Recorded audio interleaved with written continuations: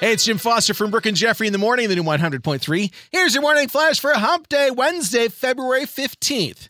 Well, a new study just ranked all 50 states from most to least sinful. Not a big shocker, as most sinful, Florida ranked 4, Louisiana 3, California number 2, and Nevada, of course, the home of Sin City, ranked as the number 1 most sinful state in America.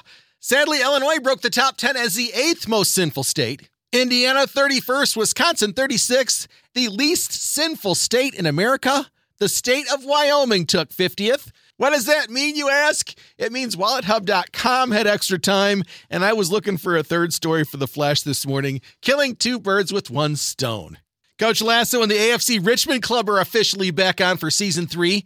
Ted Lasso returns to Apple TV Plus on March 15th in what's expected to be their final season. Love to see it come back, hate to see it go. And finally, today we spin the new 100.3 Wayback Machine 38 years back to the brain, the athlete, the basket case, the princess and the criminal, spending their first day at Maine North High School in detention.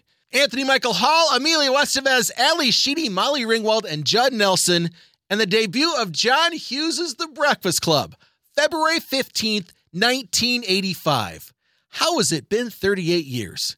There's your Wednesday morning flash. Have a great day, and thanks again for checking out the new 100.3. She loves the 90s and 2000s.